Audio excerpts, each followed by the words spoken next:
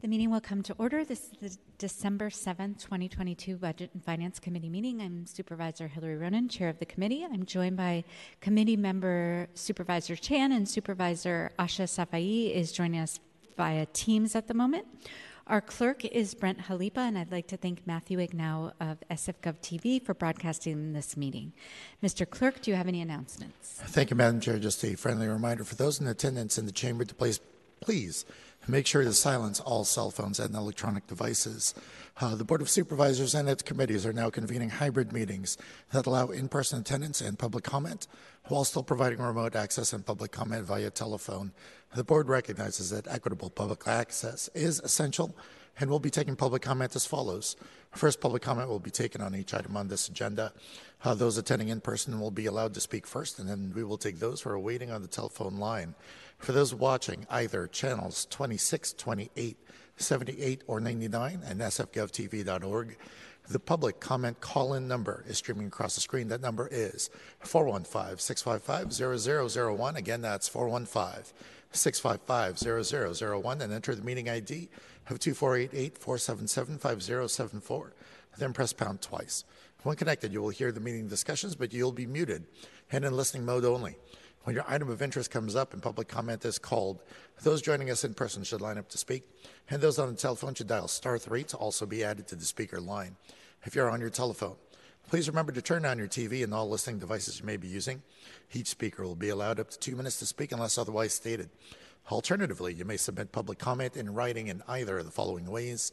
Email them to myself, the Budget and Finance Committee Clerk, at brent.jalipa@sfgov.org. If you submit public comment via email, it will be forwarded to the supervisors and also included as part of the official file. You may also send your written comments via U.S. Postal Service to our office in City Hall. That's 1 Dr. Carlton B. Goodluck Place, room 244, San Francisco, California, 94102. And finally, Madam Chair, items acted upon today are expected to appear on the Board of Supervisors agenda of December 13th unless otherwise stated. Thank you so much. Mr. Clerk, can you please call item 8 out of order? Yes, Madam Chair. Items number 8 is an ordinance amending the Public Works Code to exempt the leather and lesbian, gay, bisexual, transgender, queer, cultural district from banner permits, from banner permit fees and inspection fees for the replacement of up to 200 banners on up to 200 city-owned poles within that cultural district, and to codify the existing exemption of the Soma Pilipinas Filipino Cultural Heritage District from banner permit fees and inspection fees for the placement of up to 300 banners on up to 300 city-owned poles within that cultural district, and affirming the Planning Department's determination under CEQA. Members of the public are joining us remotely and wish to comment. Please call 415-655-0001 with the meeting ID of 2488-477-5074. Then press pound twice. Once connected to the meeting, you will need to press *3 to enter the speaker line. A system prompt will indicate that you have raised your hand, and when your system indicates you have been unmuted, that will be your signal to begin your comments. Madam Chair. Thank you so much. And we have Bob Goldfarb, the president of the Leather and LGBTQ Cultural District, here to present. Good afternoon. Good afternoon. Thank you very much. And anyway, this is an ordinance to waive the fees for pole banners in the district. And in 2018, the Leather and LGBTQ Cultural District was officially recognized as a home of a unique culture and people that help make San Francisco the incredible place that we all enjoy. It was the proactive efforts of our community that led to seeking the protection of the Cultural District program to preserve and protect our culture, heritage, and cultural assets. The Leather and LGBTQ community began locating in Soma in the mid-1960s, and after being displaced from other areas. At its peak, there were more than 40 leather and LGBTQ businesses in Soma, and now we count just 12. In 1984, residents successfully founded the Folsom Street Fair to protect the area from redevelopment plans. That fair has become a celebration of our culture that draws more than 100,000 people to the city every year. Soma and its worldwide reputation as a place for tolerance and acceptance were born out of the collective spirit to build community and honor our history. This was only possible with the combined leadership of women, artists, artisan, business owners, and drag queens. Having the banners up all year round is a consistent reminder of the unique culture that helps make our city a desirable place, and voting in favor of this legislation confirms the important role placemaking has in preserving the culture of marginalized communities, and it also reaffirms the city's commitment to our cultural districts and the worldwide beacon of tolerance and acceptance that they represent. Thank you. Thank you so much. And I would love to be added as a co-sponsor to this item. And I think it's about time that we just do general legislation that allows the exemption of banner fees for all cultural districts. So, I agree. Thank you, Supervisor Dorsey and Mr. Goldfarb, for bringing these forward, because I think we can just make that. We'll work on that. So thank you. Good deal. Thank you. And can we please open this item up for public comment? Yes, Madam Chair, members of the public who wish to speak on this item and are joining us in person should line up now to speak. For those listening remotely, please call 415-655-0001. Enter the meeting ID of 2488-477-5074, then press pound twice. Once connected, press star 3 to enter the speaker line. And for those already in the queue, please continue to wait until the system indicates you have been unmuted, and that will be your signal to begin your comments. Seeing no in-person speakers here in the chamber, and Madam Chair, there are no speakers in the queue. Public comment is now closed. I'd like to make a motion to send this item to the full board with positive recommendation. On that motion to forward this resolution to the full board with a positive recommendation, Vice Chair Safai.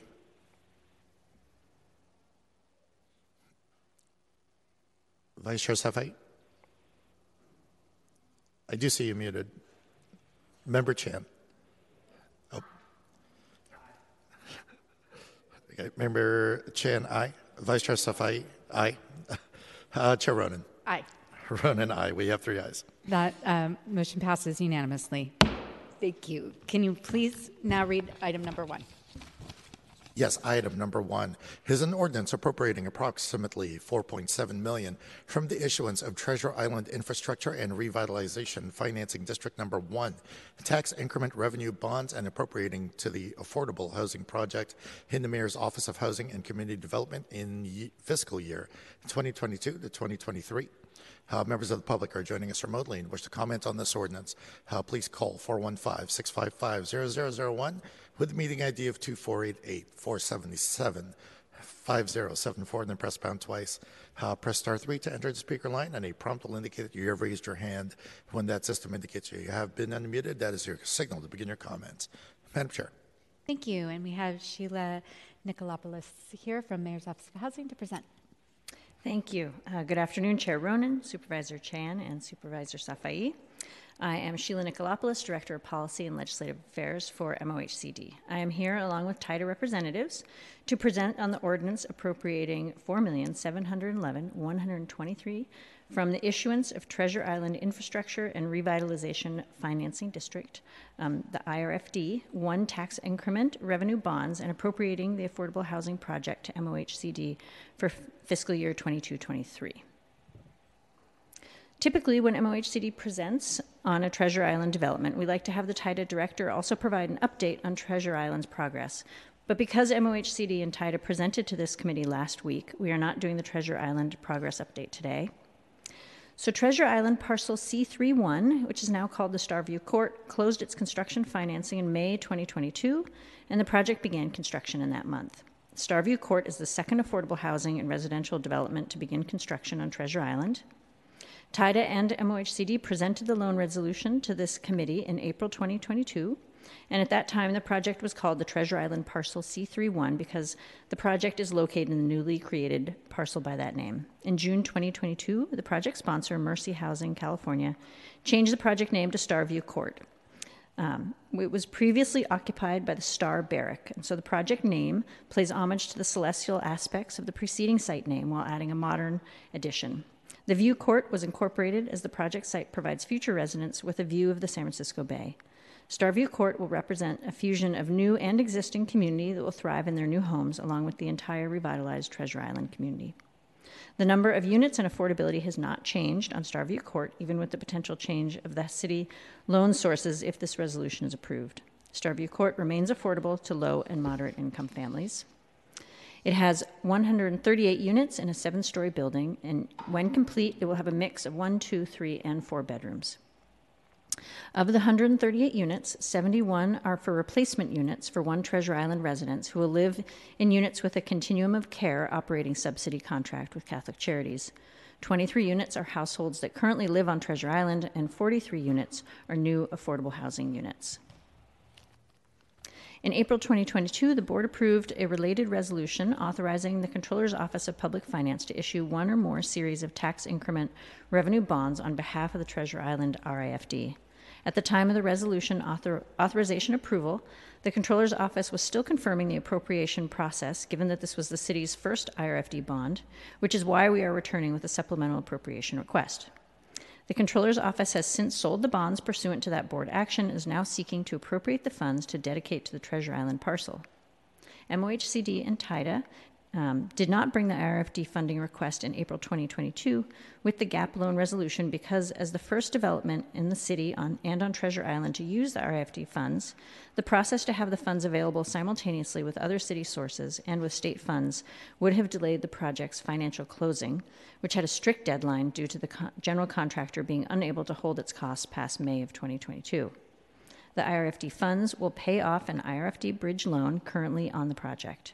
This payoff allows MOHCD to use the bridge loan on another development. The incorporation of the IRFD funds to the city loan does not change the original loan amount of $33.45 million. If recommended for approval, no changes to the project will occur. The number of units and affordability will remain the same, and Starview Courts is currently under construction and will continue, and we anticipate that the certificate of occupancy will be received in May of 2024. MOHCD, along with TIDA and One Treasure Island, are excited about the affordability housing opportunities on Treasure Island, and we would like to thank you for your consideration of this ordinance today. Thank you. And now we'll hear from the Budget and Legislative Analyst. Thank you, Nick Menard from the Budget Legislative Analyst Office. So this ordinance approves a $4.7 million appropriation from bond proceeds from previously authorized bonds related to a Treasure Island IFRD. We showed the use of the proceeds on page 3 of our report. They will be going to pay for this affordable housing project that was just discussed by the Mayor's Office of Housing, to repay a bridge loan from TIDA, as well as repay MOHCD using general obligation bonds to fund the original permanent financing loan. We recommend approval. Thank you. Any questions, colleagues? Seeing none, we'll open this item up for public comment. Thank you, Madam Chair. Members of the public who wish to speak on this item and are joining us in person should line up now along the curtains. For those listening remotely, please call 415-655-0001 with the meeting ID of 2488-477-5074. Then press pound twice. You'll need to press *3 to enter the speaker line, and for those already in the queue, please continue to wait until the system indicates you have been unmuted, and that'll be your signal to begin your comments. Seeing no in-person speakers here in the chamber, and Madam Chair, we have no speakers in the queue. Public comment is now closed. I'd like to make a motion to send. Oh, sorry, Supervisor Safai. I just want to say I appreciate all the hard work on this. I know that there's been a lot of time, effort, and energy put into really focusing on beginning with a lot of the affordable housing on Treasure Island, so appreciate all the staff's work. Certainly important housing. It looks like we're staying on schedule, so also appreciate that. I just wanted to be added also as a co-sponsor, please. Thank you. Thank you. And I agree. And would also like to be added as a co-sponsor. And with that, do you want to do the honors? Yes, I'd like to make a motion to send this item to the full board with positive recommendation. On this motion by Vice Chair Safai that this ordinance be forwarded to the full board with a positive recommendation. Vice Chair Safai. Aye. Safai, aye. Member Chan. Chan, aye. Chair Ronan. Aye. Ronan, aye. We have 3 ayes. That motion passes unanimously. Thank you. Mr. Clerk, can you please read item number 2? Yes, item number 2 is a resolution retroactively authorizing the Director of Transportation to execute a new cost-sharing agreement for paratransit services between the city and county through the Municipal Transportation Agency and the Bay Area Rapid Transit District, under which BART will reimburse the MTA for providing BART's paratransit services within San Francisco for a one-year period from July 1st, 2022 through June 30th, 2023, with 9 one-year automatic renewal options for a maximum term of 10 years. Members of the public are joining us remotely and wish to comment on this resolution. Please call 415-655-0001. Enter the meeting ID of 2488-477-5074, then press pound twice. Once connected, press star 3 to enter the speaker line. A prompt will indicate that you have raised your hand, and when the system indicates you have been unmuted, please begin your comments. Madam Chair. Thank you. And we have Annette Williams here from MTA to speak to this item. Thank you, Chair Ronan, committee members. My name is Annette Williams. I'm the Director of Accessible Services at SFMTA. Before you today is an agreement with BART to provide funding to the SFMTA to meet BART's Americans with Disabilities Act obligation to provide paratransit services in San Francisco. Under the ADA, BART is required to provide paratransit services within 3/4 of a mile of their stations to people with disabilities who are unable to use BART. And BART pays approximately 8% of the MTA's annual paratransit costs because of this obligation that they have. We've had a cost-sharing agreement with BART in place since 1994, and this funding has been an important part of our paratransit budget in San Francisco.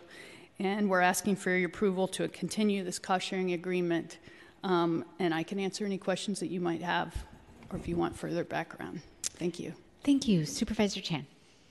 Thank you, Chair Ronan. I think the quick question is, with that premise, or with that distance coverage, what would the neighborhoods in San Francisco cover for that paratransit agreement? So we cover the entire city of San Francisco, all 49 square miles, as well as northern San Mateo County within the BART and Muni lines that go into San Mateo County.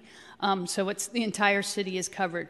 BART would have a much smaller footprint because they're only 3/4 of a mile around the stations, but they're paying a portion of our budget, and together we provide services for everyone in San Francisco who's paratransit eligible. So I guess that is my question, that the BART portion, like what specific neighborhoods does it cover? Do we know? So it's 3/4 of a mile around each of the BART stations, but the service area is, they're overlapping because Muni also serves all of those areas. So the service area for paratransit is the entire city. So every neighborhood in San Francisco is equally served with paratransit services. Anyone who lives within any part of San Francisco or comes into San Francisco and needs paratransit rides and is ADA eligible, they are afforded paratransit services. Great. Sorry, I just lack of, just not having the clear understanding of 3/4 of a mile, say, for example, so for Daly City BART station, right? What extent does it actually cover into San Francisco? That's all. I'm just trying to get some help. So all of San Francisco, and then 3/4 of a mile south of that BART station would also be covered in San Mateo County. Right. Okay.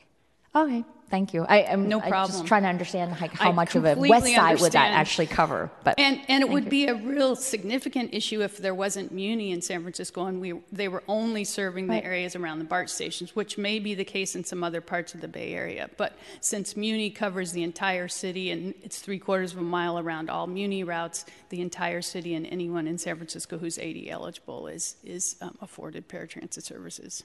Thank you. I'm sure that this conversation will be helpful one day. I may not even be around if we ever have BART on the west side, but thank you. No problem. We'll get more funding from BART. That would always be helpful. Right? Many benefits to getting BART on the west side. Supervisor Safai. Can you talk a little bit about the cost sharing and the rate at which it is currently reimbursed at? I mean, I guess, did you just ask that? Oh, no. I thought, I'm sorry. I was like, wait, did I just miss that? Okay, got it. The original cost sharing, I know it expired in 2020. and BART continued to pay their share at a rate of 7.9% plus 4.7. Is that right? Correct.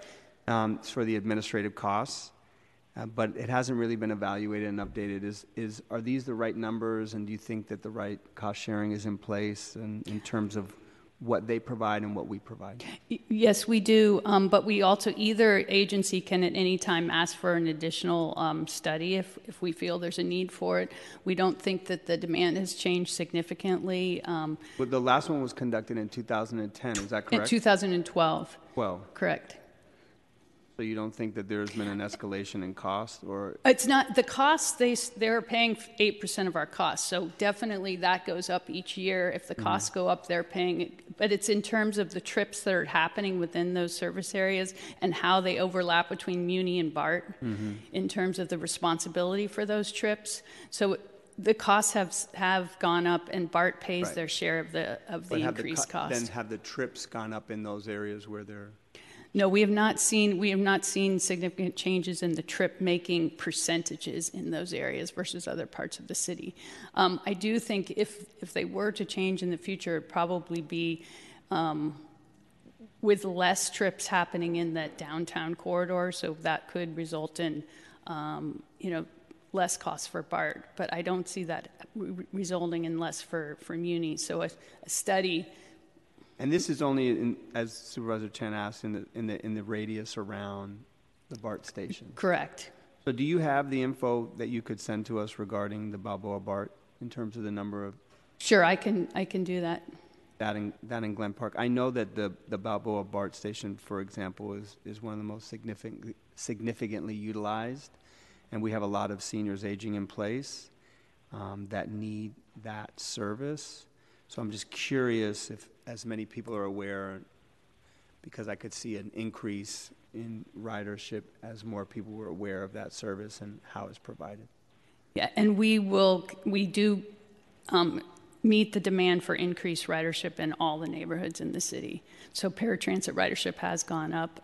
During the pandemic, it's been less because of people, staying in place, but we expect that to ramp back up when the pandemic is over and people are back to their regular trip making. Since we're on the subject, is it pretty user friendly for seniors and those that might not necessarily have technology to access paratransit?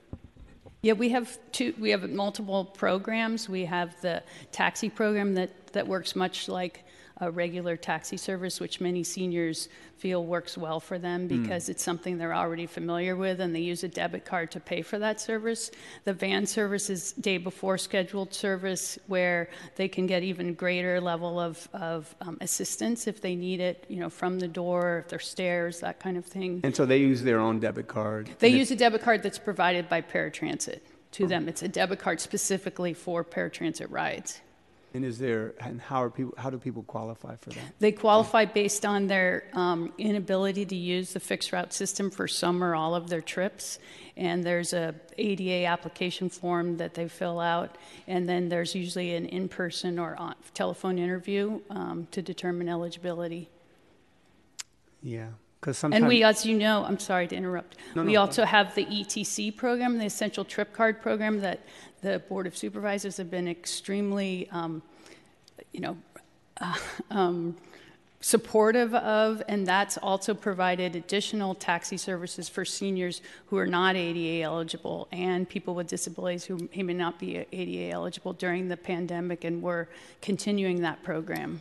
Good. No, I know. We actually were really happy with the work that you all did during COVID. We worked really closely with your team. I just wanted to get on the record in terms of people's access and their ability to use it, particularly those that are monolingual. Oftentimes seniors also experience injuries, and they might need it temporarily. And paratransit is available for temporary use as well. And they can apply for a temporary paratransit eligibility, even if it's 3 months or 6 months, or while they're having treatment or recovering from an injury. Yeah, that would be good. Okay, great. Thank you. Thank you You're so welcome. much. Can we please open this item up for public comment?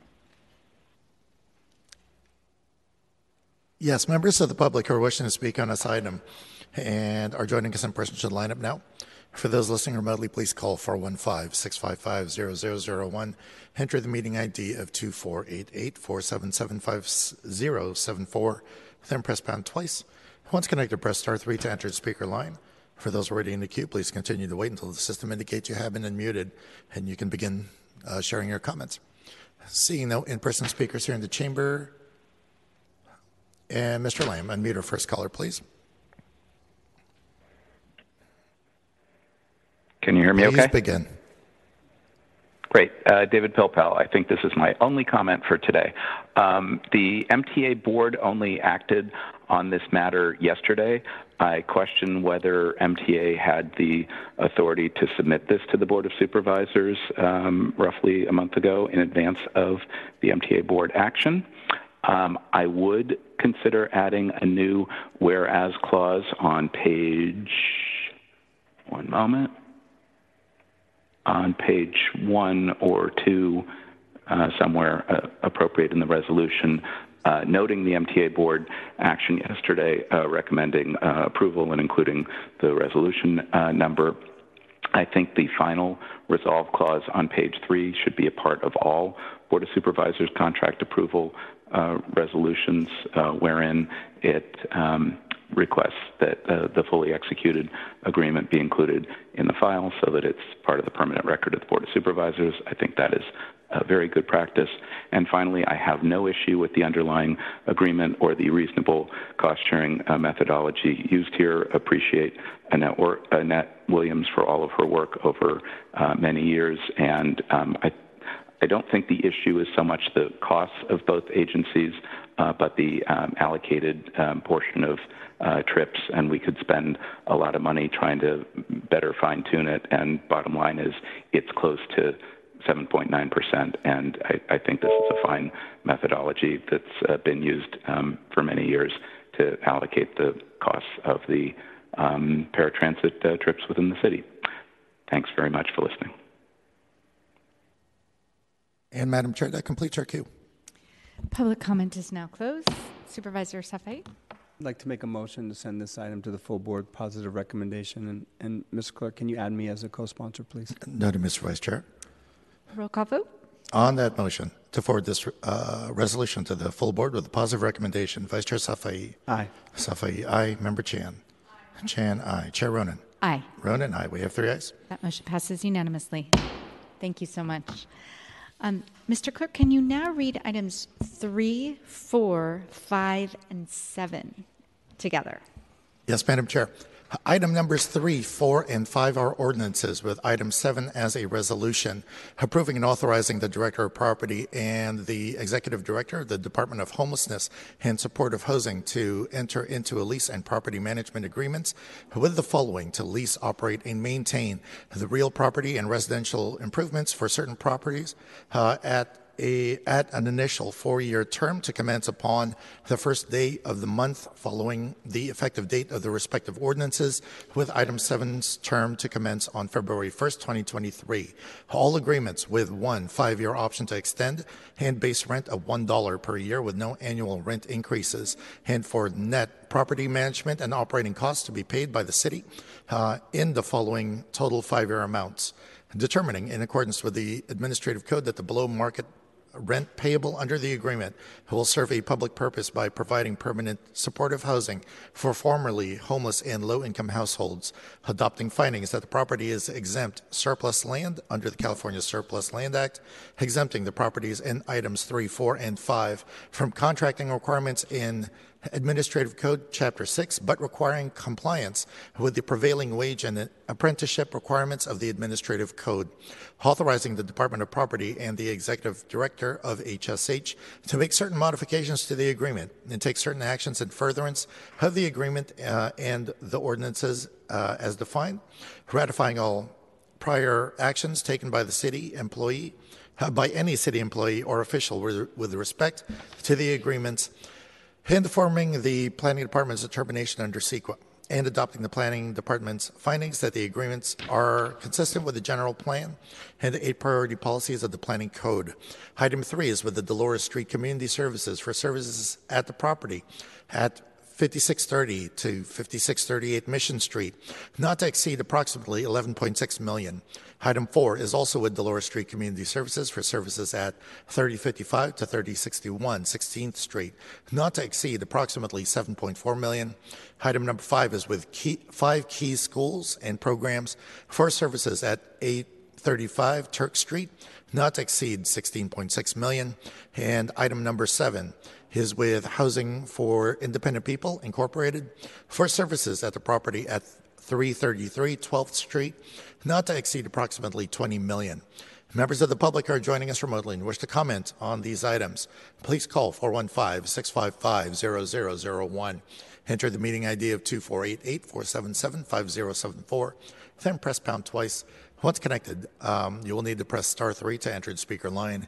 A prompt will indicate that you have raised your hand, and when the system indicates you have been unmuted, it will be your cue to begin your comments. Madam Chair. Thank you so much. And we have Deputy Director Emily Cohen here to present.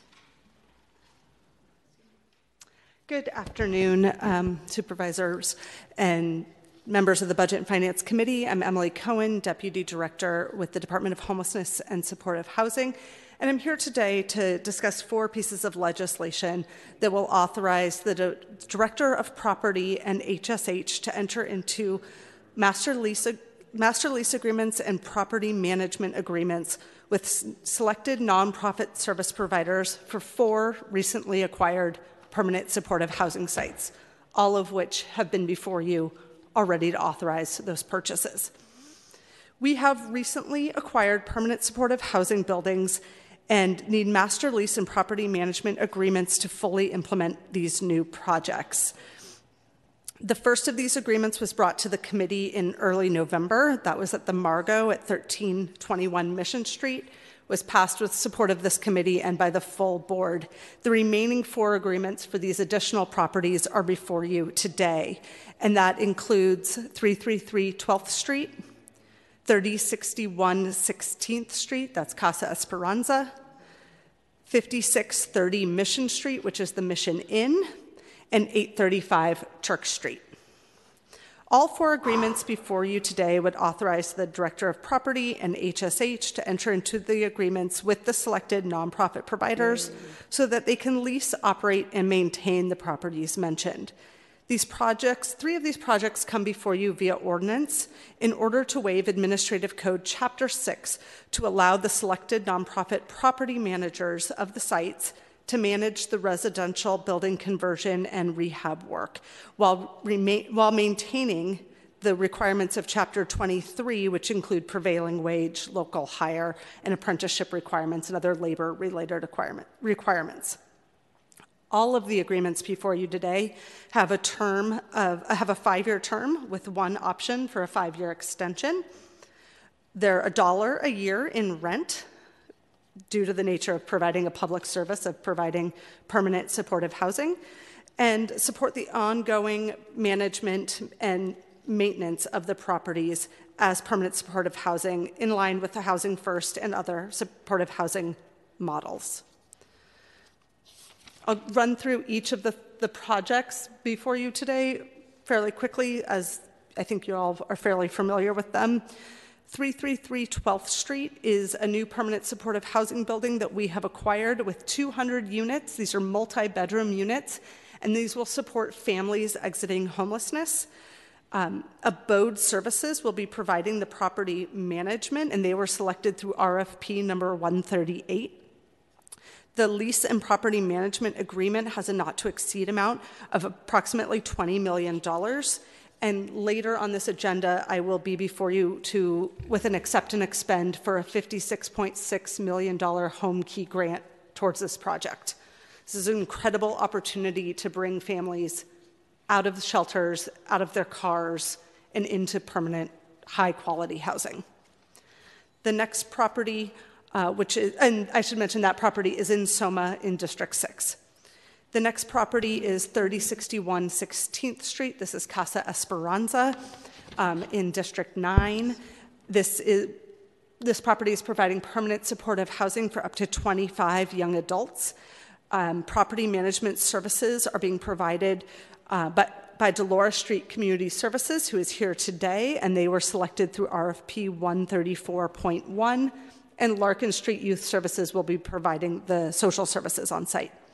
The lease and property management agreement for this project has a not to exceed amount of approximately $7.4 million, and we have already received a $7.5 million home key award for this property. The third project in District 11, the Mission Inn, 5630 Mission Street, will provide 52 units of housing for young adults ages 18 to 24. Dolores Street Community Services is doing the property management at this site. So they were selected through RFP 134.1. They are being supported by Larkin Street doing the services and Mission Housing helping with the occupied rehab. The lease and property management agreement has a not to exceed amount of approximately $11.6 million. And we have received a home key award for this project in the amount of $16.8 million, and we will be before you with an A&E for that in January. So, and our final project in this packet is 835 Turk Street. This is a permanent supportive housing building that is now in District 2 and includes 114 units of supportive housing for adults leaving homelessness with private bathrooms. Really lovely building. The property management provider will be Five Keys School and Program, and they were selected through RFP 134.2 with a not to exceed amount of approximately $16.7 million.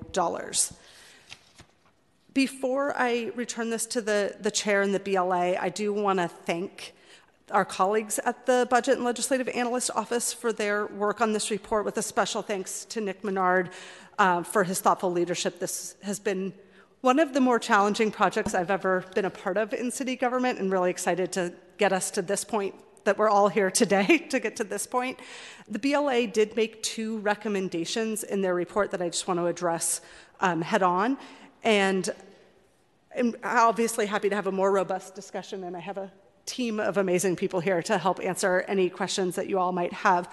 But recommendation 2 is to include a provision in the lease agreement that details the department's role in the selection and solicitation of contractors for the capital work. Yeah. And we have agreed with this recommendation, and we will be adding, we've been working with our city attorney, we've drafted language, and we will be adding that to the lease agreements. I can read that to you if that's of. Okay, yes, yeah. It's not for the ordinance, but it will be added to Section 34 of the lease agreement. And the language is that HSH has the right to oversee all aspects of the contractor solicitation and selection process for any contracts of the property. Tenants must obtain HSH written approval of any general or professional service contractor solicitation prior to posting. In addition, tenants must obtain HSH's written consent prior to the selection of any applicable contractor. And the city attorney's office felt like that really met the direction of the BLA. Recommendation number 1 from the BLA is to decrease the contingency to 10% of expenditure. And this is where we differ from the BLA's recommendation. We really feel strongly that we need to maintain the contingencies at the level proposed in the contracts. 20% contingency is considered a healthy contingency that is roughly the average for many of the homeless service contractors. In fact, just a couple weeks ago, this committee approved a contract for the Margot, or formerly the Panoramic, which included that level of contingency. Well, excuse me for interrupting through the chair. What was the exact amount of that contingency that you're referencing? $3.3 million. No, but the percentage, I'm sorry. 20. Okay, so it's 20% in that instance? Yes. And did you also have a reserve in that Yes. instance? And what was the percentage of that reserve? Do you remember? Deputy Director Whitley will pull that up, hopefully, while we're talking. I'll let you finish. You can pull that up, but I have a question specifically about the reserve and the contingency. Great. Ask those questions. Yeah. We'll after ask the those BLA. questions after the BLA Right, presents. right. I'm sorry. But did you want to The finish? only thing I wanted to add before I wrap up, that, for 2 of these properties, we do have slightly higher contingencies. Given that these are city-owned assets and the first time the city has used the ownership model to provide permanent supportive housing, usually there's a private landlord involved in permanent supportive housing, and they have responsibility for a component of the capital and maintenance work. Here, the city is responsible for funding all of that work. And given that it's really the first time the city has been the owner of residential property, and that many of these properties were developed as hotels for partial occupancy, and now they're going to be full-time occupied, we want to be prepared for any eventuality. Casa Esperanza and Laura Valdez can speak to this, has already had some unexpected plumbing issues. We want to make sure we have the funds to address that.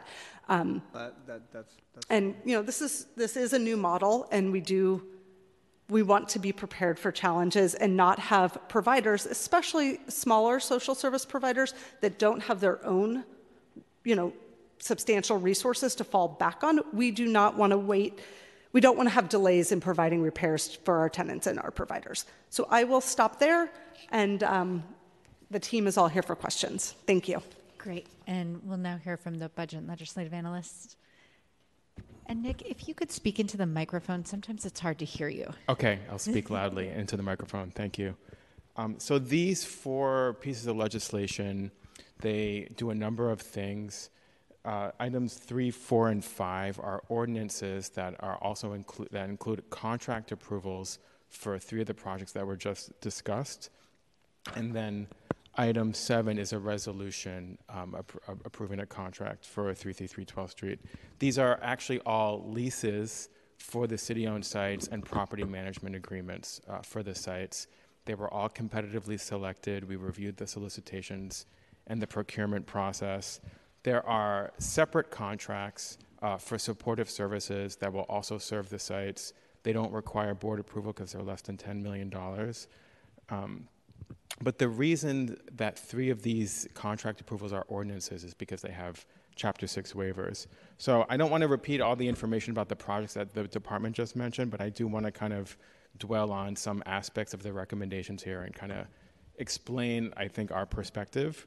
One is, so I think it's worth just dwelling on the budget of these agreements, which you can find on page 11, 20, 30, and 43 of our report for the 4 agreements. And you'll see that there's different components of the budget. So we reviewed the budget very carefully. And we looked at the salaries for the people who would be working at these sites. We looked at the non-operating expenses in detail. And we believe that those are reasonable. The budgets also include reserves for if tenant income is less than expected, or if there's maintenance issues that are beyond what is already budgeted in the operating budget, right? So that is why, and then in addition to that, so that's all funded over the 5-year term. In addition to that, the department has layered 20 to 30% contingencies above both the operating and the reserve budget as a just in case. So, to inflate the not to exceed amount so that they can address unexpected issues without having to come back to the board. So I really just want to make clear that reducing the not to exceed amount, the only practical effect of that is the department coming back to the board and explaining what is going on here. So that is something, when we would see any contingency, I just want to make clear also, any contingency for a contract above 15%, we would make this recommendation on. So it's not specific to anyone at HSH or in fact that department in general. It is really, from our perspective, defending the authority of the Board of Supervisors to have visibility into what is happening at these sites that are providing really critical services. So that's sort of our view on the contingency. The other issue is that the Chapter 6 waivers within the 3 ordinances basically allow the nonprofit and allow the department to fund the nonprofit to do rehabilitation work that's necessary. Over these 3 sites, there's about between $2 and $21 million at each site of rehab work that needs to be done. When we were examining the practical impact of the waivers, we kind of looked at the existing city process of Chapter 6, the existing waivers for homeless projects that already the board has approved, and then what was added back in within this legislation. And so I think really the practical impact of the waiver here is truly just to remove public works from the rehabilitation process, and again allow HSH to fund the nonprofit to do the rehabilitation work that's necessary. So then the question became for us, do the agreements themselves have proper controls in them to ensure a reasonable outcome, and that those rehab budgets are stuck to. And we were trying to mimic the policy environment of an affordable housing project. And that is the basis of these recommendations here, which is to include in the final agreements specifications for the city's role in approving RFP for general contractors and related professional services, for participating in the evaluation panels for selecting those contractors, and then providing technical assistance to assess bids. This is stuff that the Mayor's Office of Housing and Community Development includes in their loan agreements as a matter of practice. So that's the basis of those recommendations. The other point I want to make is that in general, so these properties have three of them have been awarded home key funds. The rest of the costs are funded to a large extent by Proposition C, and then there is some tenant income generated from the sites as well. 835 Turk, the department did not apply for a home key award, and in fact, the home key awards are only covering they offset the cost of the purchase, but they only cover a couple years of the operating costs. So these are ongoing commitments that will last as long as the city wants to use these sites for housing, drawing on the Prop C revenues.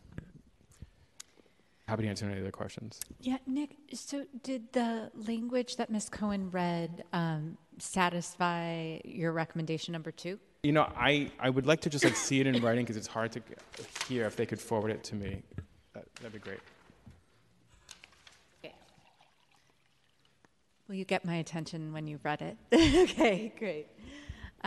Supervisor Safai.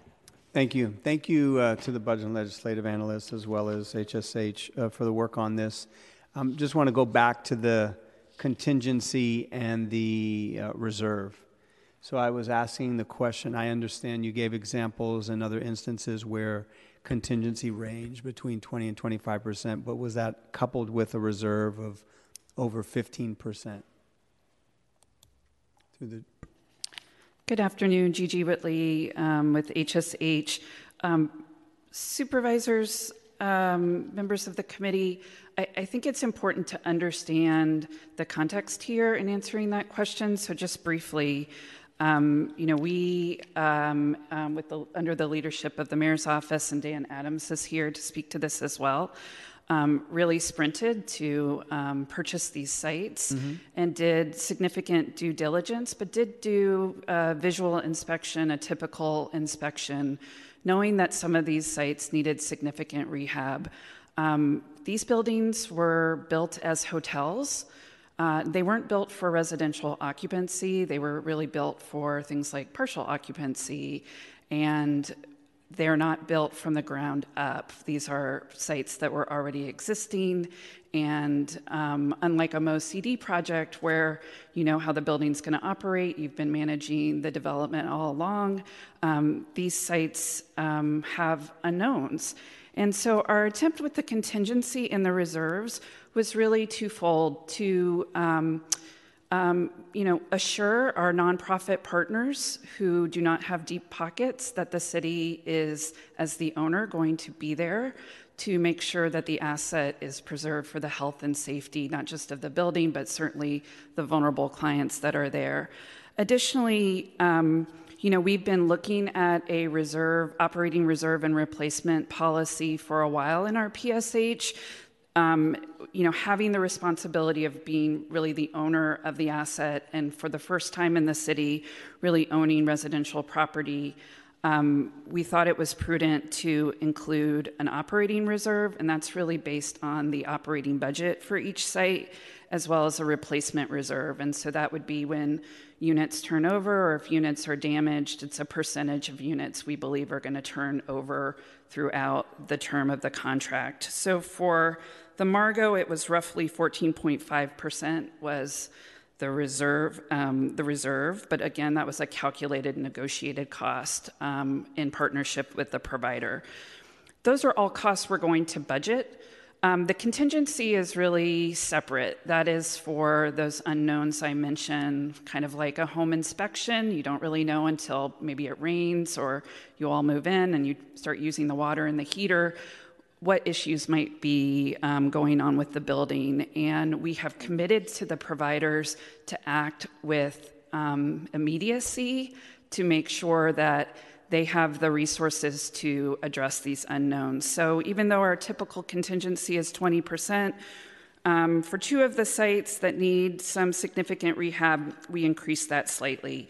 You know, certainly based on the feedback from the BLA and conversations that, you know, with your staff, we're certainly comfortable with a 20% contingency, but we did want to be really transparent with this committee about the unknowns and our commitment to our nonprofit partners. Thank you.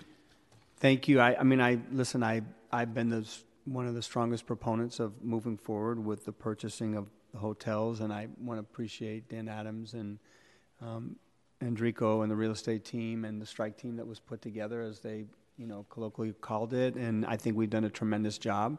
I'm just trying to get at the issue of practice in terms of operating, in terms of contingency, and then there's also, in this instance, there's another almost $5.2 million that will be allocated for construction costs, and that should be getting at some of these issues. I mean, I certainly want to make sure that, and I think we want to make sure that there's the appropriate amount of money in reserve for ongoing maintenance. I think that's really important. I think a lot of these buildings are old. I think it's pretty obvious that there will be electrical, heating, plumbing issues. But I guess what I need to understand a little bit more is then what's the scope of work in terms of the overall construction cost, because I would hope that some of these issues would be tackled then, and then it would be really ongoing maintaining the property after it's been rehabilitated in some form. So if you can talk about that, that might help us understand, because I understand that there's going to be roof repair, there's going to be fire suppression systems, there's going to be finishes for kitchens and repurposing of the parking lot, and all, but was there any intention to look at the existing electrical, plumbing, and heating? I'll step in and see if I can address that, Sure. Supervisors. Dan Adams with the Mayor's Office. So exactly right. There was an initial scoping of anticipated rehab costs done at acquisition, Right. and the teams have been refining that cost, though primarily looking at what we call make-ready work. So doing sort of minor rehab to get the properties in a condition that they can offer immediate residency to clients, to tenants. And these agreements are both lease agreements. They also fund pre-development expenses. Mm-hmm. So the teams are going to be engaged in procuring, and that procurement process has already begun, technical architects, engineers, as well as contractors to really develop and refine the ultimate rehab scope. So the scopes that you're seeing in these summaries today are initial scopes that are based largely during the acquisition phase and the physical needs assessments that were done at that time. What we're doing today is giving funds so that they can really refine those scopes. And then that will become the construction scope of work, which will be funded under a separate form of agreement. Right. No, I see that in the report, that there's an estimate in terms of the actual cost of construction. You all will come back and submit but I'm coming back to, you want a 15.5, the reserve makes sense to me because that's anticipating any shortfalls in rent. Right. It's not there's no shortfall in Prop C. At least the money's already allocated in the Home Key grant, so that's there to hold you for 5 years. It really would be in tenant income, and that's a very small portion. So then we're really talking about ongoing maintenance, and so this is an almost 50% category. before you've even come back and told us what your actual construction costs are, and we're going to allocate money for that. Right. Well, I guess twofold, and I don't want to repeat comments that have been made previously. I think we are two issues. One is we're advantaged to be very conservative at this stage. This is a new program, a new kind of ownership structure for us. Right. As was previously stated, these are new buildings for us, and so we're collectively, and I think Gigi's reference to, we want to be transparent about these requests to the board at this time, but we want to be conservative in our budgeting so that we can move with speed should there be unforeseen conditions. I think the experience during the SIP hotels... Let me ask the question another way. So you're going to do your pre-development. When do you anticipate to begin construction, and will it include plumbing and electrical? It should, for the major cases, I think in every case there will be plumbing and electrical improvements for sure. For the rehabs that are articulated here, as 333 12th Street does not need any rehab, so that wouldn't include that. And these reserves and contingencies are designed for a 5-year period, correct? The replacement and operating reserves would be over the course of the term of the lease. That's correct. I guess what I'm trying to get at is, it seems to me as though we're putting a little bit too much on reserve in terms of contingency and anticipation of work that might happen, in the sense that you're going to go in and do rehabilitation work. I want you all, I want you all to have the right amount of money. I want these buildings to be successful. I want this model to be successful. I also don't want you to have money parked somewhere that could then be used for other programming within your department when money is diminishing. So I don't think we're really too far off in terms of what's being presented, but I do know that you will come back at some point with a more refined amount, and we are most likely to approve that amount because it will be pretty refined and say, we want the infrastructure and the buildings upgraded. And then you can come back and say, this is what we need in terms of this ongoing maintenance and operation. Did you want to jump in, Chair? Yes, thank you, Supervisor Salve. I just wanted to add to that, you know, the board's understanding of this new approach to providing supportive housing is also very important. So when you don't come back to us and tell us what's happening and there's a procedure and a process for that, then we don't have the ability to evaluate from a policy perspective whether or not this is a good addition to our repertoire.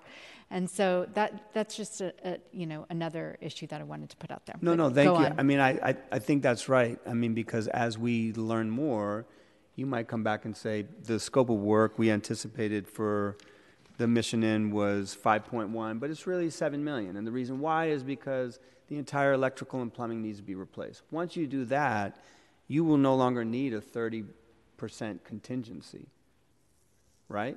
And so what I think what would be better would be to reduce the contingency to a number that I think we can all agree on. Come back and tell us as soon as you are, and I know you're doing this, what the scope of work is, what the actual condition of the buildings are as you've opened up and looked at the system. We can allocate that across the board, and then that'll help us adjust and understand how we want to move on this going forward. I just don't think I think you're asking for money that you're not necessarily going to need, because you're going to come back and say, this is what our scope of work is now. We're actually going to be replacing these systems. You're going to need a new heating system, a new air ducts, a new electrical plumbing. That's not what this money is for. That money is for ongoing maintenance. Is that your understanding, the way it's read there? Mr. Menard? Nick Menard from the BLA. I mean, it could be used for anything, right? It's unbudgeted. It could be used to do pre-development work. It could be used for unmet maintenance needs. It could be used for anything, with the department's permission, right? Right. Yeah. May I respond? Sure, please. Thank you. Gigi Whitley, HSH. Through the chair, just a couple points of clarification. So the operating and replacement reserves are sized to the operating budget, independent of the pre-development work and the timing of that pre-development work. And here's why that's really critical.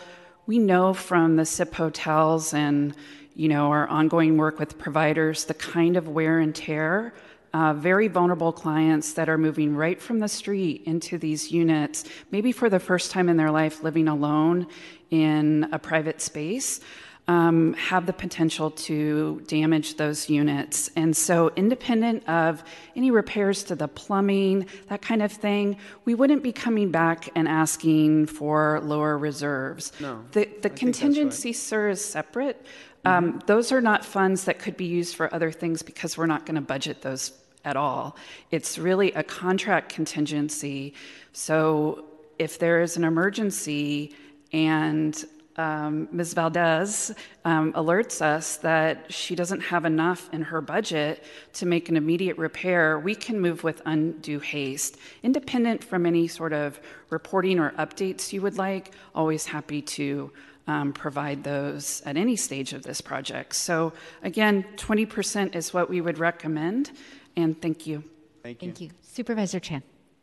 Thank you, Chair Ronan. I actually concur in the sentiments of both Chair Ronan and Vice Chair Safai in a sense where it's just for any city departments that when a contingency is above 15% and that it's really a mechanism to allow a policy conversation. So I concur with really to actually hold that line, so to speak, especially given the fact that this is a new program. And I also wanted to throw in there that during my briefing with the budget and legislative analysts is that, there's a conversation really about the waiver of Chapter 6 and the requirement. While I know that you are in agreement of the language, and I think that we're waiting to see if the language is suffice that you propose to satisfy what the BLA recommended. I think that it does, with all these, especially when you come back and when you had the opportunity to come back for more funding or not to increase and not to exceed amount for contingency, is also allowing a policy conversation. Like the city has approved a streamlined contracting from homeless services and siting for homeless shelter in 2019. That's expiring in 2024. It's sunsetting as a policy, and I think that it's a really worthwhile for us, which is the sunsetting of that policy related to the waiver of Chapter 6. And that should we actually go back and evaluate both the existing policy for the streamlined contracting as well as the waiver of Chapter 6? How do we actually set up and codify for this purpose specifically in terms of, solicitation for contractors for capital improvements that perhaps makes this process more efficient overall? And the only way that we can really do that, I think, is for us to have a timed conversation, especially is actually based on budget. Because after all, it is like, how do we figure out the most cost-effective way to streamline these contracting process and to provide these services? And I think that I'm glad that you brought in the shelter-in-place hotel process. I think that's why, but it's kind of different. While it's the same, it's different because now the city is actually taking on this responsibility. So are there any other ways for us to be more cost-effective and also more effective with streamlining the contract? I think those are worthwhile conversation to be had. And as we know, it's a lot of things happening in the city all the time. So this perhaps give us a chance, one more layer and one more opportunity to have these conversations before it's too late. So that's just my thought. Thank you, Chair Ronan. Thank you. Supervisor Safai? Yes.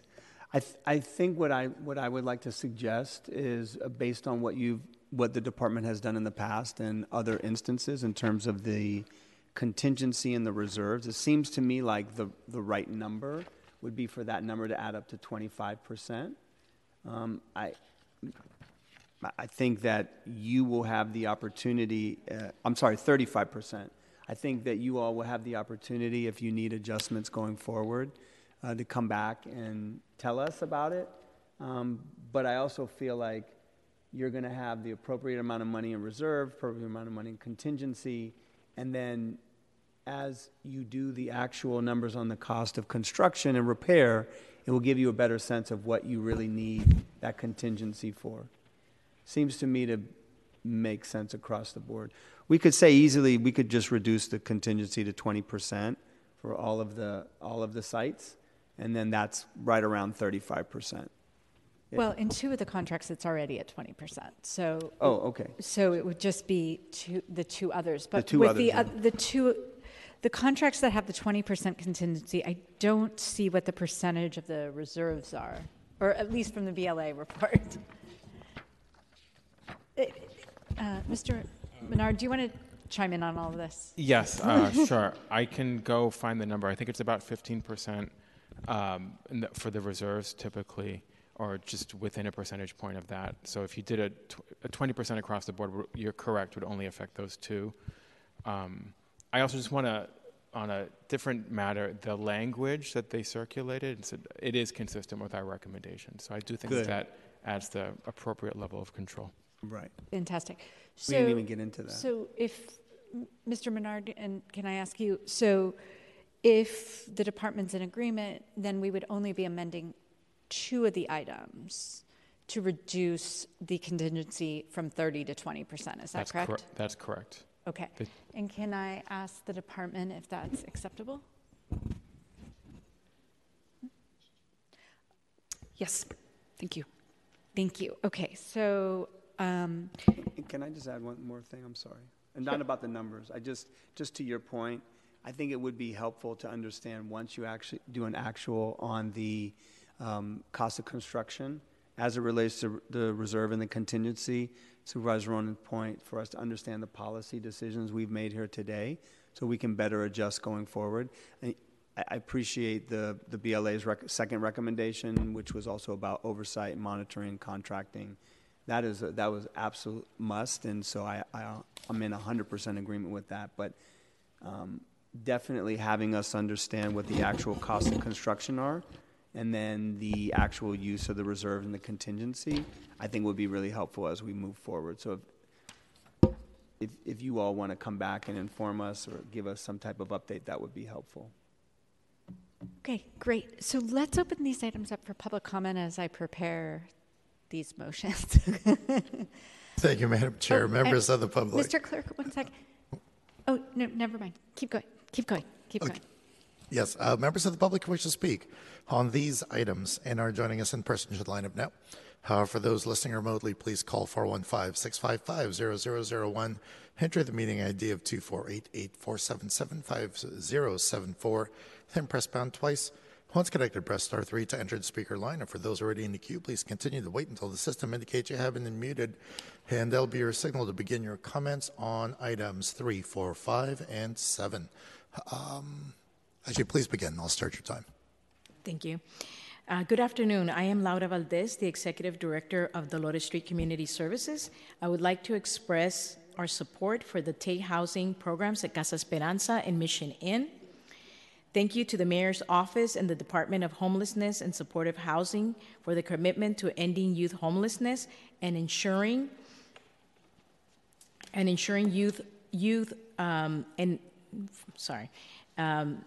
for their commitment to ending youth homelessness and ensuring that youth of color who faced increased barriers to housing are afforded a pathway out of homelessness. We are excited to be partnering with Larkin Street Youth Services, and our organizations will be delivering trauma-informed services that are linguistically and culturally appropriate. Our joint approach is based on positive youth development and restorative justice principles. We understand that our youth bring assets and believe that with the right support, young people can move forward with their lives and reach their full potential. Casa Esperanza and Mission Inn are providing unhoused youth dignified housing and a safe and nurturing environment to have community and a place of belonging. Thank you. Thanks so much for your comments, Laura Valdez. Mr. Lamb, do we have any speakers in the queue?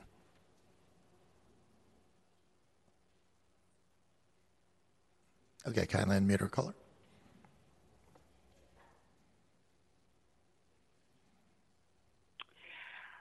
Hi, this is Vivian Wan. I'm the Chief Operating Officer of Abode Services and our property management affiliate, HIP, housing. We're really excited to partner with the city to provide nearly 200 units for families experiencing homelessness at City Gardens. Abode and our property management arm, HIP, have been serving the Bay Area for more than 30 years, specifically supporting permanent supportive housing for those who have experienced homelessness. We support more than 40 buildings, both on the property management and the services side. And while we've only been working in San Francisco for about 2 years, we've been working in the Greater Bay Area for, as I said, 30, serving about 14,000 people a year. We really believe in quality housing, promoting residential tenancy, promoting a high-quality building. We know that when people live in a high-quality setting, that they thrive, and of course, being a good community partner, working with the community assets. We really appreciate the collaboration with the city, specifically HSH, and want to echo the need for contingency, specifically on buildings that we didn't build, that weren't really built for permanent supportive housing. While we're great property managers and service providers, there are always unforeseen things that happen, and this limits our need to frankly cash flow a project while it goes through the administrative process. So really, again, excited to partner on this building and to house a ton of families in the city. So thank you very much. Thanks so much, Vivian Yuan, for your comments. Mr. Lamb, please unmute our next caller.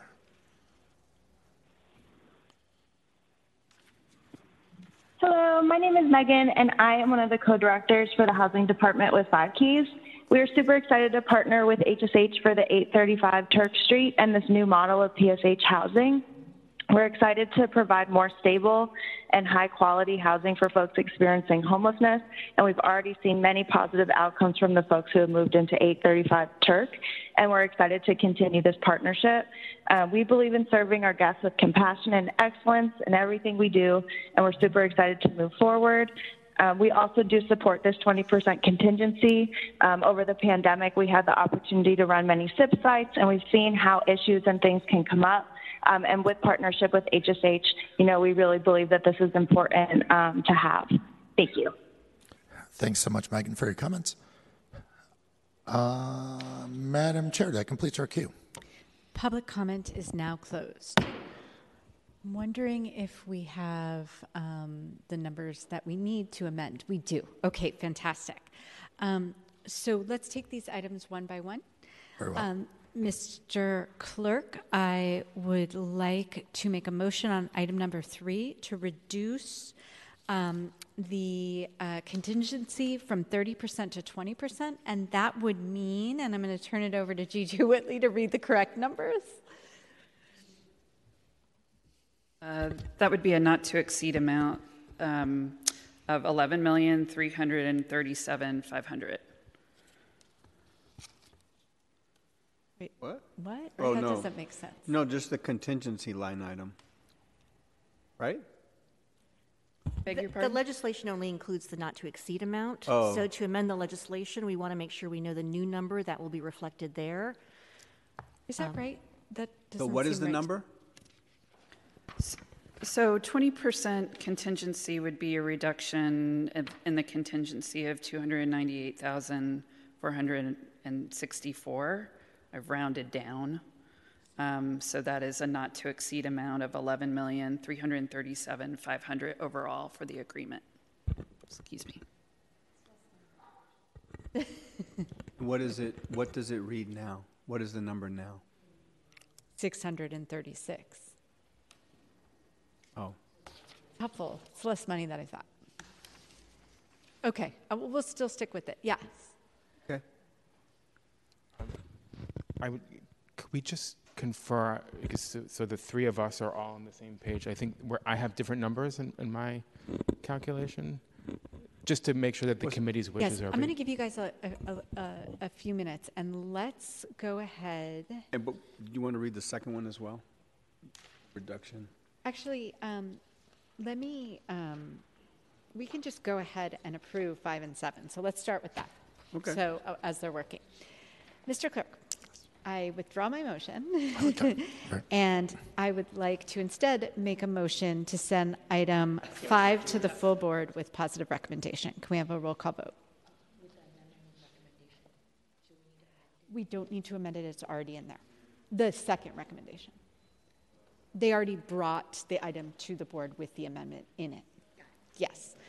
No problem. That's what I checked on too. So we had the same question. Okay, on that motion to forward item 5 to the full board with a positive recommendation, Vice Chair Safai. Aye, and please add me as the co-sponsor. Noted, Mr. Vice Chair. Safai, aye. Member Chan. Aye.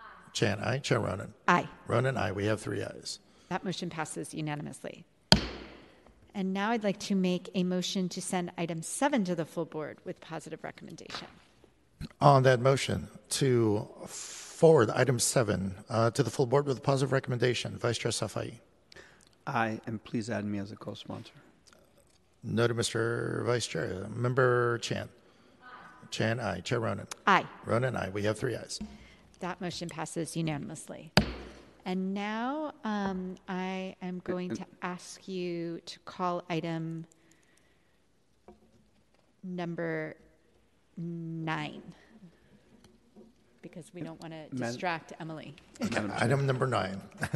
Item number 9 is a resolution authorizing the Department of Public Works to apply to the California Natural Resources Agency's Urban Greening Program for a grant in the amount of approximately $456,000 to fund the planting trees and growing trees jobs project at the South of Market Tree Nursery, and affirming the Planning Department's determination under CEQA.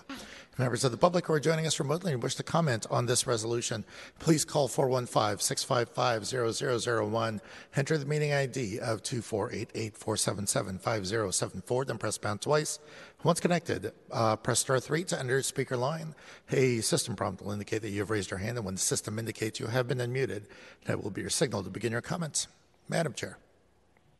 Yes, can we have John Sway present? Good afternoon, Chair Ronan and supervisors. My name is John Sway with San Francisco Public Works Bureau of Urban Forestry. I'm here today to request the board's approval of an apply for resolution. This resolution will allow Public Works to apply for approximately $450,000 in urban greening grant funds through the California Natural Resources Agency and is a requirement of the funder. The grant would fund the planting and watering of 200 street trees in neighborhoods with some of the lowest tree canopy in San Francisco, including the Tenderloin and South of Market. The funding will also be used to support workforce development and training in conjunction with the city's new street tree nursery being constructed at 5th and Harrison Streets. On October 26, Public Works and community partners hosted staff from the California Natural Resources Agency on a site visit to evaluate the project. We were joined by representatives from the Transgender District, Tenderloin Community Benefit District, and Soma West Community Benefit District. The meeting was a success, and we're hopeful that we're on the path to securing these grant funds to green some of the neighborhoods with the most need. The planting project also has the support of the Association of Ramaytush Ohlone, who provided a letter to the state advocating on behalf of the project. Thank you for considering this resolution for approval. If our application is successful, we'll hopefully be returning to you in a few months to request the board to pass an accept and expend resolution. I'm happy to answer any questions you may have. Thank you. Thank you. I don't believe there's any questions, but I'm really excited about this. If I can be added as a co-sponsor, and same with Supervisor Chan, we both want to be added as, and Supervisor Safai, all 3 of us. Can we please open this item up for public comment? Yes, just noticing the, confirming the addition of co-sponsorship of all 3 members. Members of the public who wish to speak on this item and are joining us in person should line up to speak. For those listening remotely, please call 415-655-0001. Enter the meeting ID of 2488-477-5074, and then press pound twice. Press star 3 to enter the speaker line. Please continue to wait until the system indicates you have been unmuted and as your signal to begin your comments. Seeing no in-person speakers here in the chamber. And Madam Chair, we have no speakers in the queue. Public comment is now closed, and I'd like to make a motion to send item 9 to the full board with positive recommendation. On that motion to forward this resolution to the full board with a positive recommendation, Vice Chair Safai. Safai, aye. Member Chan. Chan, aye. Chair Ronan. Aye. Ronan, aye. We have 3 ayes. That motion passes unanimously. I'm wondering if we're ready to come back to item number 3. Wonderful. So I'm going to hand it over to Nick Bernard to read in the amendments. Thank you. Item 3, which is file 221156, related to 5630 Mission. The new not to exceed amount would be $10,741,000. And then for item 4, file 221157, related to 3061 16th Street, the new not to exceed amount would be $7,147,000. $7,147,000. Those numbers make more sense intuitively to me. Thank you. Yeah, I had an inaccuracy. I was looking at the wrong project, so I apologize. No problem, but I was thinking to myself, oh, maybe we do need the bigger contingency when you were telling me those numbers. I'm really glad. Thank you for all working together on this. I really appreciate it. I want to add at the request of the city attorney that the numbers be changed throughout the legislation. Yep. Perfect. Okay, so we'll start again with item number 3. I'd like to make a motion to amend item number 3 as read into the record by the budget and legislative analysts. Can we have a roll call vote? On that motion to amend the ordinance in item number 3 to reduce the not to exceed amount as stated by the BLA, Vice Chair Safai. Safai, aye. Member Chan. Chan, aye. Chair Ronan. Aye. Ronan, aye. We have 3 ayes. That motion passes unanimously, and now I'd like to send the amended item to the full board for with positive recommendation. On that motion to forward the ordinance in item number 3 to the full board with a positive recommendation as amended, Vice Chair Safai. Safai, aye. Member Chan. Chan, aye. Chair Ronan. Aye. Ronan, aye. We have 3 ayes. That motion passes unanimously. Yes, Supervisor Chan. Thank you, Chair Ronan. I just want to understand, besides the not to exceed amount due to contingency percentage reduction, for all these, we also have amended them to include the contract agreement. Right, and just to put that on the record, the department brought that's incorporated into the version of the legislation before us today. Correct. That does not require a change to the ordinance or a resolution. Great, thank you. Yeah, that's not in the ordinance. It's in they're the agreeing, contract, agreeing verbally in the lease on agreement. the Right, record. exactly. Thank you. So, just for point of clarification, for all the items that are related to the property management and leasing and construction, that they would incorporate in that language. Mr. Menard? Just want to clarify that that's not going to be in the ordinances, Yes, but it will be in the agreements. Yeah. That's right. That's what we just said. Okay, fantastic. So now on item number 4, I would like to make a motion to amend the item as read into the record by the budget and legislative analyst. Can we have a roll call vote? On that motion to amend the ordinance as item number 4, to reduce the not to exceed amount in the amount stated by the budget and legislative analyst, Vice Chair Safai. Aye, and please add me as a co-sponsor. Noted, Mr. Vice Chair. Member Chan. Chan, aye. Chair Ronan. Aye. Ronan, aye. We have 3 ayes. That motion passes unanimously, and now I'd like to make a motion to send the amended item to the full board with positive recommendation. On that motion to forward the ordinance to the full board with a positive recommendation as amended, Vice Chair Safai. Safai, aye. Member Chan. Chan, aye. Chair Ronan. Aye. Ronan, aye. We have 3 ayes. That motion passes unanimously. Thank you, team. I'm sorry, just to clarify, Mr. Vice Chair, did you also want to be added as a co-sponsor to item 3? Oh, you are already. Very well. That's the only one I didn't say. Thank you much. All right. Mr. Clerk, can you please read item number 6? Yes, item number 6. is a resolution authorizing the Department of Homelessness and Supportive Housing to execute a standard agreement with the California Department of Housing and Community Development for a total amount not to exceed approximately $56.5 million of Project Home Key grant funds to accept and expend those funds for the acquisition of the property located at 333 12th Street for permanent supportive housing for families and to support its operations upon execution of the standard agreement through June 30th, 2026, approving and authorizing HSH to commit approximately $98.8 million in required matching funds for acquisition of the property and a minimum of 5 years of operating subsidy, affirming the Planning Department's determination under CEQA and adopting the Planning Department's findings of consistency with the general plan and the 8 priority policies of planning code, and authorizing HSH to enter into any additions, amendments, or other modifications to the standard agreement and the home key documents that do not materially increase the obligations or liabilities to the city or materially decrease the benefits to the city. Members of the public who are joining us remotely and wish to comment on this resolution, please call 415-655-0001. Enter the meeting ID of 24884775074, and then press pound twice. Once connected, press star 3 to enter the speaker line. A system prompt will indicate that you have raised your hand, and when the system indicates you have been unmuted, that will be your cue to begin your comments. Madam Chair. Thank you so much. And we have Emily Cohen presenting again. Good afternoon once again, Budget and Finance Committee. Emily Cohen from the Department of Homelessness and Supportive Housing. The item before you this afternoon will authorize HSH to accept and expend the final 2021 Home Key Award for the property at 333 12th Street, which is City Gardens. The resolution allows us to execute the standard agreement with the state to accept and expend $56.6 million in home key grant funds, commits us to $98.8 million in acquisition. The commitment we've already fulfilled through the first installment of the purchase of this property, and to commit an estimated $4.1 million in operating matching funds for the next 5 years.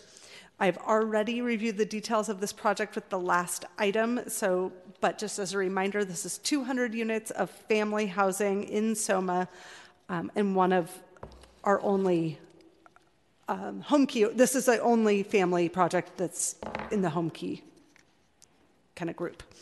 And happy to answer any questions. Thank you. And we'll hear from the Budget and Legislative Analyst. Thank you. So as noted, this is a accept and expend for a home key award of $56.6 million. It includes that amount will largely be used to offset the cost of the purchase, which, if you recall, when the board approved the purchase, it was to be done over 2 installment payments. The second of which is now going to be funded by Home Key rather than a GO bond, so it does allow that money to be used for other purposes. The Home Key Award also provides operating subsidies for the first couple years of the project, but requires the city to commit matching funds, which in this case, as with the other properties, will be used. Prop C will be used, the homeless gross receipts tax.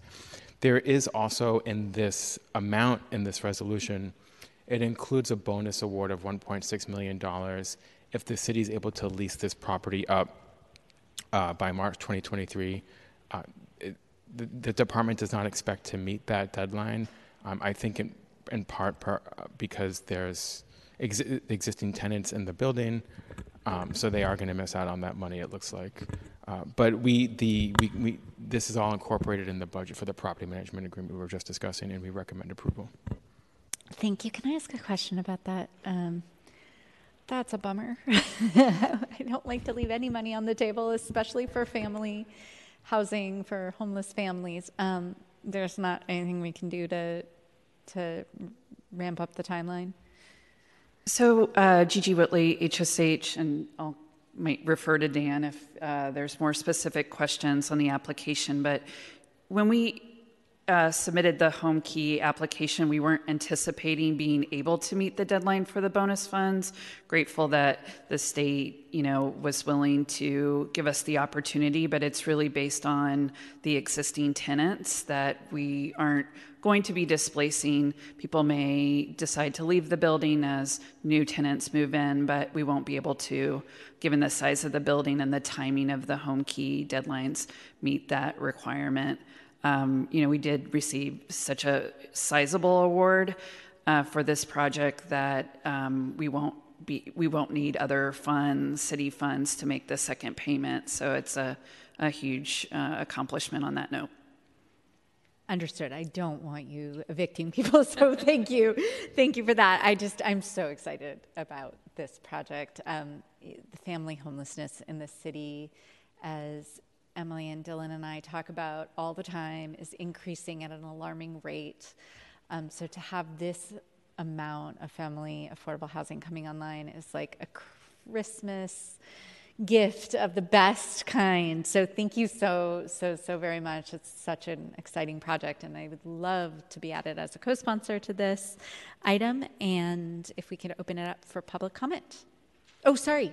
Before we do that, Supervisor Safai. No, go ahead. Take public comment. I'll comment after. Okay.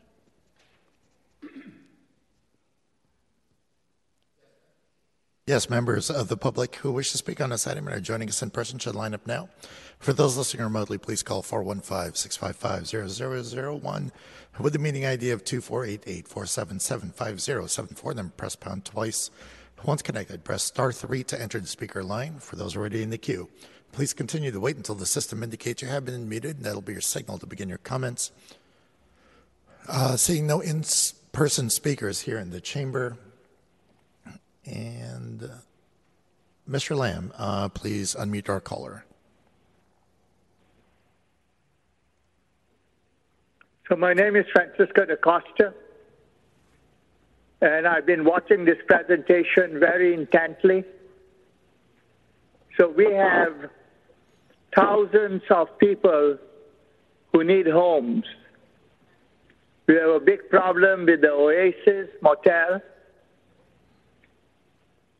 And we want to know, we the people, if the HSS is ready for an audit.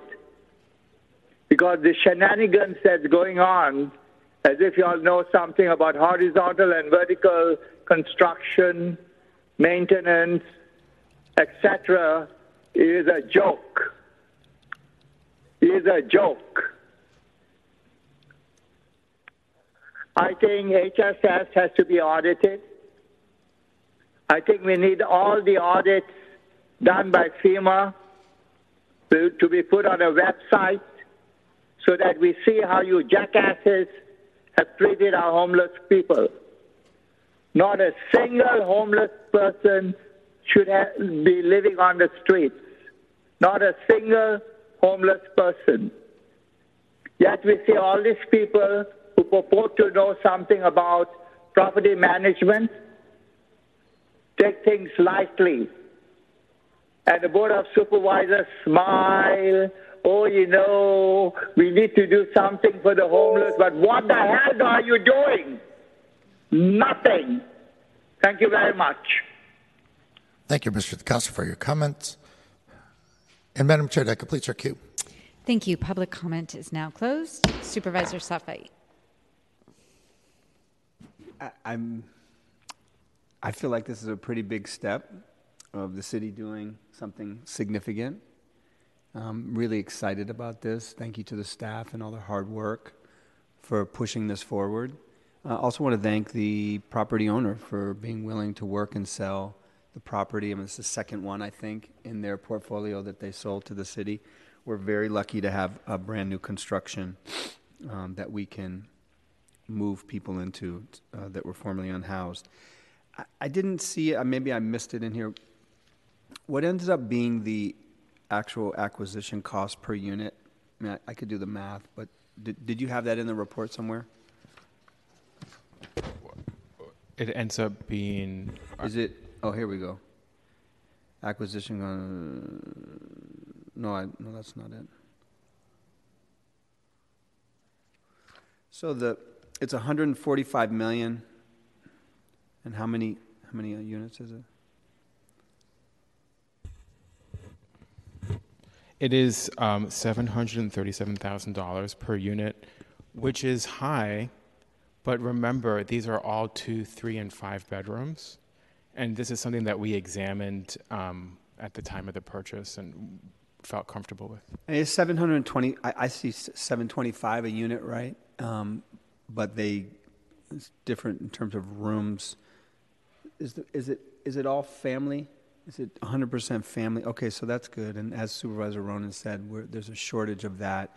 Even in today's numbers, over around $1 million per unit for affordable housing, we're still significantly lower.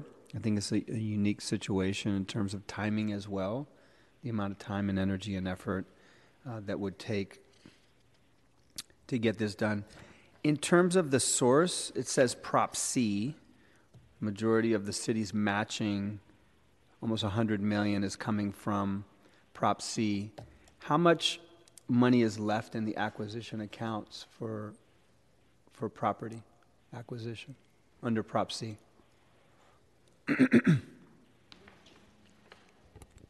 Gigi Whitley, through the chair. Supervisor, with this purchase that we closed on this installment earlier this fiscal year, that exhausted all of the prior year family housing acquisition money. There was an additional appropriation, and most of that is going to a MoCD project. We'll have to get you the background on the other fund balances if you're interested in how much we have remaining in each of the housing funding. But in total, this has exhausted our. So this is specifically for family. This is the family Prop C housing allocation. Mm-hmm. Family Prop C, and then there's TAY, single adult. There's a general housing fund that can be used on any population, and then there's a specific under 30 allocation, which we refer to as the TAY acquisition. Mm-hmm. And so how much is left in the general? I don't think there's any left, but I'd have to confirm all of the funds have either been spent or obligated with the purchases so far. There might be 700,000 or so left. And then how about in the other categories like TAY and others? TAY, because essentially with the home key funds, we've gotten the state home key to provide all of the funding. So there's at least $93.7 million remaining because, in part because we've been able to credit our acquisition costs to the grant instead of Prop C. Right. And so we're in active conversations to fulfill our commitment that we talked about in the budget for additional TAY acquisition. Okay. And then the other category, are there any other categories? It's just general and TAY. So general has a fund balance, thank you, Emily Cohen, of, like I said, a little under almost zero. Right. And then for families, it looks like we had a balance of about 8.6 million. 8 of that will be allocated to MoCD. I believe we've already completed the work order for a project that we're partnering with them on for pre-development. So essentially, the only category that we have money left for acquisition under Prop C is for TAY. Okay. So wanted to highlight that for our good supervisors that are here to be on the lookout. Any addition? Are there any prospective sites that you all are investigating right now? Dan Adams, sorry to call you back up, but that was your whole purpose, come back to the city family. There are several that we are currently looking at. There are what? There are several that we're currently looking at in active negotiations. Correct. So I can't say any more than that, but yes, we are still looking. Can I just ask this question for the record? Are they outside of the usual neighborhoods that you have been purchasing properties? That where there's been a higher concentration of purchases? They're each intriguing opportunities. Some are in some of our more classic neighborhoods, and others a bit farther out. But Okay. they are all in active negotiations. I do want to add that the fund balance that Director Whitley was referring to in Tay, the funds that we'll be using for our rehab, for instance, at the EULA and the Mission Inn, will draw on that fund balance. So there isn't that on the Tay. That's correct. Right. So for I mean, those that makes properties, sense. just to be clear, it's not all there No. for acquisition. But But yes, that makes sense that there would be, you have a Tay category. exactly. Yeah.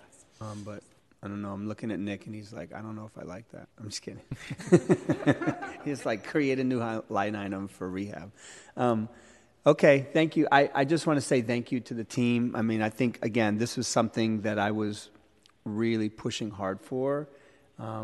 Really, really excited to see this dispersed throughout the city in different neighborhoods, including our own district. Very happy to see another strong step forward for the acquisition rehab of existing properties in our city, and then in neighborhoods that have been traditionally underserved or have not participated necessarily in helping the unhoused. And so if there are other opportunities, we're happy to work with you on that. But I think this is a big step forward in the city doing something to, so really appreciate everyone's hard work. All right. We have already had public comment for this item, if I remember correctly. So I'd like to make a motion to send this item forward with positive recommendation.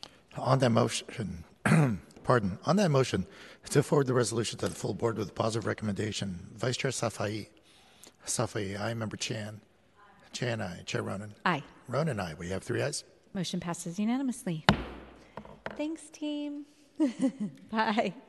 Mr. Clerk, can you please read item number 10? Yes, item number 10 is an ordinance waiving the fee required under the Public Works Code for temporary street space occupancy permits on San Francisco streets on November 25th. November 25th through 27th, December 2nd through 4th, and December 9th through 11th, 2022, to promote sidewalk sales of merchandise during the holiday season and affirming the Planning Department's determination under the California Environmental Quality Act. Members of the public who are joining us remotely and wish to comment, please call 415-655-0001 with a meeting ID of 2488-477-5074, then press pound twice. Once connected, press star 3 to enter the speaker line. A system prompt will indicate that you've raised your hand, and when the system indicates you have been unmuted, that will be a signal to begin your comments. Madam Chair. Thank you so much. And I believe Dominica Donovan is here from Supervisor Stephanie's office. Hello. Good afternoon, Chair Ronan and Vice Chair Safai and Member Chair Chan. Dominica Donovan, Legislative Aide to Supervisor Catherine Stefani. The item before you is an ordinance sponsored by Supervisor Stefani, which would retroactively waive sidewalk sale fees normally collected by the Department of Public Works for small businesses over 3 weekends of the holiday season. The genesis of this proposal is to help promote shopping local and shopping small throughout the holiday season. This is the second year that Supervisor Stefani has led on this. In prior years, the Board of Supervisors has authorized sidewalk sale fee waivers to help support Small Business Week. In order to help promote this, we've shared this ordinance with the Office of Small Business, OEWD, and the Council of District Merchants. And just by way of background, the weekends were selected mirroring what was passed last year. Supervisor Stefani would like to thank Supervisor Chan for her co-sponsorship, and if you have any questions, please let me know. Thank you so much. Supervisor Chan. Thank you, Chair Ronan. I want to thank Supervisor Stefani for her leadership and, of course, her office. Thank you so much for all your work on this. For the Richmond, we're grateful for your leadership specifically on behalf of the small business located on Clement Streets and Balboa Streets. And truly that with the neighborhood commercial corridors, while that they have been resilient during pandemic, being able to through this fee waiver to be able to have more activities is really tremendously helpful to boost foot traffic and activities and sales, of course, of their businesses. And this will definitely be helpful for activities like Clementine on Clement Streets, which is known. We have like fake snows, we have music, we have like hot chocolate giving out to kids. And last year we even have a Christmas carol on a cable car roaming up and down the Clement Streets. With all that, we're grateful to be able to have the support and with this fee waiver. So thank you and proud to be a co-sponsor. Thank you so much. Can we please open this item up for public comment? Yes, Madam Chair, members of the public who wish to speak on this item and are joining us in person should speak now. For those listening remotely, please call 415-655-0001. The meeting ID is 248-847-75074. Then press pound twice. Once connected, press star 3 to enter the speaker line. For those already in the queue, please continue to wait until the system indicates you have been muted, and that'll be your signal to begin your comments. Seeing no speakers here in the chamber, and Madam Chair, we have no speakers in the queue. Public comment is now closed. I would love to be added as a co-sponsor as well. Thank you. And Supervisor Safai would like to be added as well. And with that, if we could, I could make a motion to send this item to the full board with positive recommendation. Can you please take a roll call vote? On that motion to forward this ordinance to the full board with positive recommendation, Vice Chair Safai. Safai, aye. Member Chan. Chan, aye. Chair Ronan. Aye. Ronan, aye. We have 3 ayes. That motion passes unanimously. Mr. Clerk, do we have any other items today? Madam Chair, that concludes your business. The meeting is adjourned.